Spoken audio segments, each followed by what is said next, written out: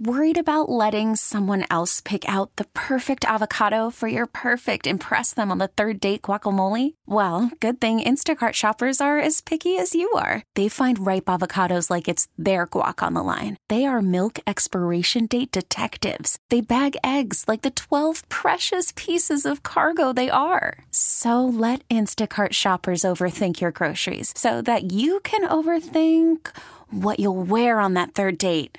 Download the Instacart app to get free delivery on your first 3 orders while supplies last. Minimum $10 per order. Additional terms apply. It's 930 in 716. The pressure is on at Tonawanda Coke. What is going to be that tipping point that causes somebody to say, you know what, that's enough. You guys are getting shut down. You're no longer allowed to operate. It's like a bridge that is deficient. You don't continue to have people drive over the bridge while you're trying to figure out what's wrong with it. You shut the bridge down, and then you get the assessment. And when it's truly safe for people, then you go again. No, I want to shut it down. They have violated the law over and over and over again. A clear call from community leaders to cease operations at Tonawanda Coke. I'm Tim Wenger on 930 in 716. For years, there has been concern about environmental and safety issues at Tonawanda Coke, and those issues were to be addressed in federal court Tuesday this week. And the night before, coincidentally, emergency responders were summoned to the massive facility along the Niagara River after it was reported there may be a fire burning out of control. It appears there was mass confusion as a result of a power outage at the plant and an inability to process their waste in their usual manner. What exactly happened at Tonawanda Coke Labor Day night? What we've been able to glean from information that we've obtained from sources associated with first responders and otherwise is the power loss affected the control of the dampers on the coke ovens. Erie County Executive Mark Poloncarz summoned a quick investigation. Without the ability to control the dampers, the fire grew with excess gases that were available at the coke ovens. So there was not, in effect, a controlled burn, but there was a fire that was, I wouldn't say raging, but there was a fire that was occurring at the Tonawanda Coke site as a result of the lack of power on the facility, their inability to control the dampers on the coke ovens. Due to the gas buildup, the fire actually grew.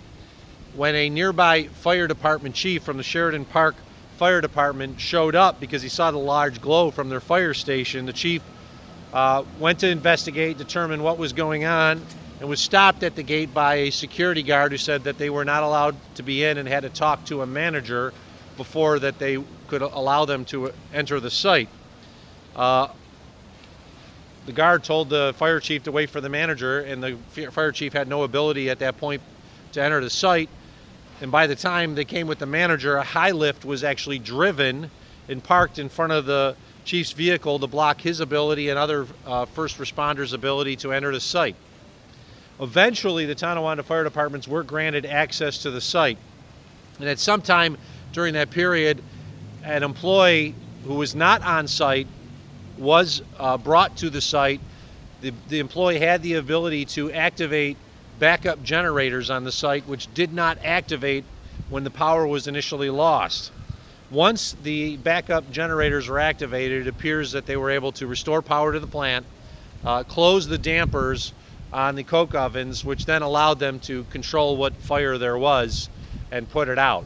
So I believe, based on the information that we've received from our Department of Emergency Service personnel, that this was not, as Tonawanda Coke has said, a controlled burn, but was in effect a fire that thankfully did not rage out of control. Does not appear that there was any significant damage at the Tonawanda Coke site, but I am very concerned and very distressed about Tonawanda Coke's failure to let emergency responders on site. As Poloncarz was investigating what happened Monday, Tonawanda Coke officials were before federal judge William Scretany answering to charges about safety and environmental concerns. Both parties due back in court Monday. Now, political and community leaders are all reacting, mostly calling for the company to shut down. Tonawanda Coke's been something that I've been fighting for the last 12 years. And City of Tonawanda Mayor Rick Davis. Back in 2007, I worked with Jackie James Creedon to install a air monitoring station, actually 2 houses down from where my house is, that continuously monitors air samples that come across. With the prevailing wind direction, the winds from the southwest do carry the exhaust from Tonawanda Coke over the city of Tonawanda and Grand Island. I worked with the EPA to extend those air monitoring stations past the year and a half that they were supposed to be there, and they're still there to this day. I assisted Jackie on the soil testing that is currently underway both in the city, the town, Kenmore, and Grand Island. And unfortunately, I can't be there today for the first day of hearings on this, but I think most of us are pretty unified behind the fact that Tonawanda Coke needs to close. Not only that, but they need to pay for the cleanup of the years of contamination, whether it's air contamination, soil contamination, or water contamination that have occurred at that plant. Every time I hear about something happening there, I think, what's next? What is going to be that tipping point that causes somebody to say, you know what, that's enough. You guys are getting shut down. You're no longer allowed to operate. I'm curious to know when we will get to that point. I'm hoping last night is. We'll find out. It's another chapter in this whole long book of the community versus Tonawanda Coke. That's Jackie James Creedon, community leader, who won't be happy unless operations at Tonawanda Coke shut down. We want them to shut down until they can clean up their act. Last night was horrendous. The fire, it was had nothing to do with the opacity violations that Tonawanda Coke was talking about today. That was an emergency situation. Not only that, is that the first responders were not allowed on site. That is really concerning to us as a community as well.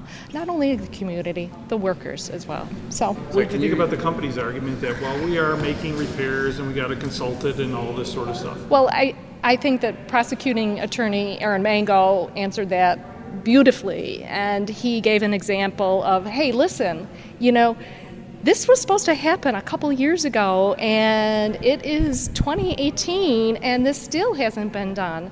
So, how important is it to you, really? I guess maybe you'll do something now, but does it really have to come down to, being in front of Judge Scrutiny for some action? What it comes down to is we as a community do not trust this company. We gave them a chance. We gave them a second chance. We do not trust them. We want them to shut their doors. As a community, we need to come together and envision what our community is going to be like. So it will be a lot cleaner, number one, and we will be under a lot less stress. The amount of psychological damage that this is putting on our community is overwhelming. We don't know from one day to the next, what's going to happen with this community. Are we going to be breathing in noxious benzene-laced air again? We don't want it. And we shouldn't have to do that. We shouldn't have to live in this fear. 2 politicians sat in federal court Tuesday and watched the legal wrangling unfold. New York State Senator Chris Jacobs among them. They have a chance, and what would be great if they would not have to have a judge or lawsuits do it, that they say if we want to be shown to be a real, true community member here and care, we have a problem. We need to shut down operations until it's fixed. It's like a bridge that is deficient. You don't continue to have people drive over the bridge while you're trying to figure out what's wrong with it. You shut the bridge down, and then you get the assessment, and when it's truly safe for people, then you go again. They're not doing that, and until they do, they will not have credibility in this community. They will not get community trust, and I think inevitably they're going to lose in the court. It's got to end, and we can't let it go on anymore. Nathan McMurray is neighboring Grand Island Town Supervisor and Democratic congressional candidate. Now, I've been fighting this since the first day I was in office. One of the first things I did is say we need to figure out what's going on with air quality on Grand Island.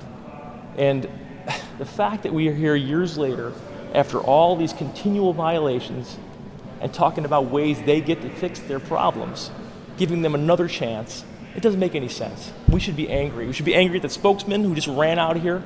He ran out of here. He wouldn't look at you. He wouldn't talk to you guys. He called me reckless because I'm calling attention to the things they're doing. They're reckless. Make no mistake. They are making money on your health. Think about it. They use forklifts, allegedly, to block the way in for firefighters. I was there. There was truck after truck after truck lined up, blocked, like ready to go and help. Why do you think they wouldn't let them in? Speculate. I mean, you speculate. Why would you want to keep them out? Why would you want to keep the professionals out? I could see that thing glowing from the Grand Island Bridge. Didn't look normal to me. I've never seen it like that before. And they say this is a routine procedure. Look it. If it was the first time this ever happened, you could trust them. But over and over and over again, they continue to have these problems. It's got to stop. And we have to demand more. We need to fill this courtroom next time they have a date. We need to come here. We need to have everyone from the community here. We need to have a huge presence. We need to say, this isn't just the ravings of the community, an emotional response. It's been years and years and years of negligence and recklessness on behalf of Tonawanda Coke and its ownership. No, I want to shut it down. They have violated the law over and over and over again. If I have too many violations of my driving record, they take away my license. It's time for us to take away their license to operate. They have violated the public trust, and you should be mad. Don't think, we got to protect this business. I'm all about protecting business.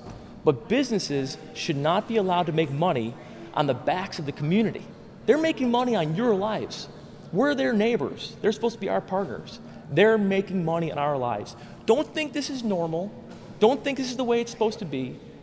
I'm not allowed to make money on your life or your life. We have laws in this country. They're not following the laws. They're making money the easy way by breaking rules and taking advantage of all of us. It's been too long in Western New York we've had these type of problems. Again, I've been fighting this since the first day I was in office. Since I moved back to this area, I said we need to fight companies like Tonawanda Coke, and we should be outraged. And the attitude they had on the way outside of that courtroom, I wish those cameras were there. The first thing they did is run up to me. You saw it. The first thing they did is run up to me and say, "You're reckless." I'm reckless? Because I called you out? Who's reckless? They're reckless. Tonawanda Coke, back in court Monday, and we will be too. And we're back tomorrow. That's 930 in 716. We're back tomorrow with another edition from the studios of WBEN Buffalo. We really need new phones. T-Mobile will cover the cost of 4 amazing new iPhone 15s, and each line is only $25 a month. New iPhone 15s? It's better over here. Only at T-Mobile, get 4 iPhone 15s on us and 4 lines for $25 per line per month with eligible trade-in when you switch. Minimum of 4 lines for $25 per line per month with autopay discount using debit or bank account. $5 more per line without autopay, plus taxes and fees. Phone fee at 24 monthly bill credits for well-qualified customers. Contact us before canceling account to continue bill credits or credit stop and balance on required finance agreement due. $35 per line connection charge applies. See T-Mobile.com.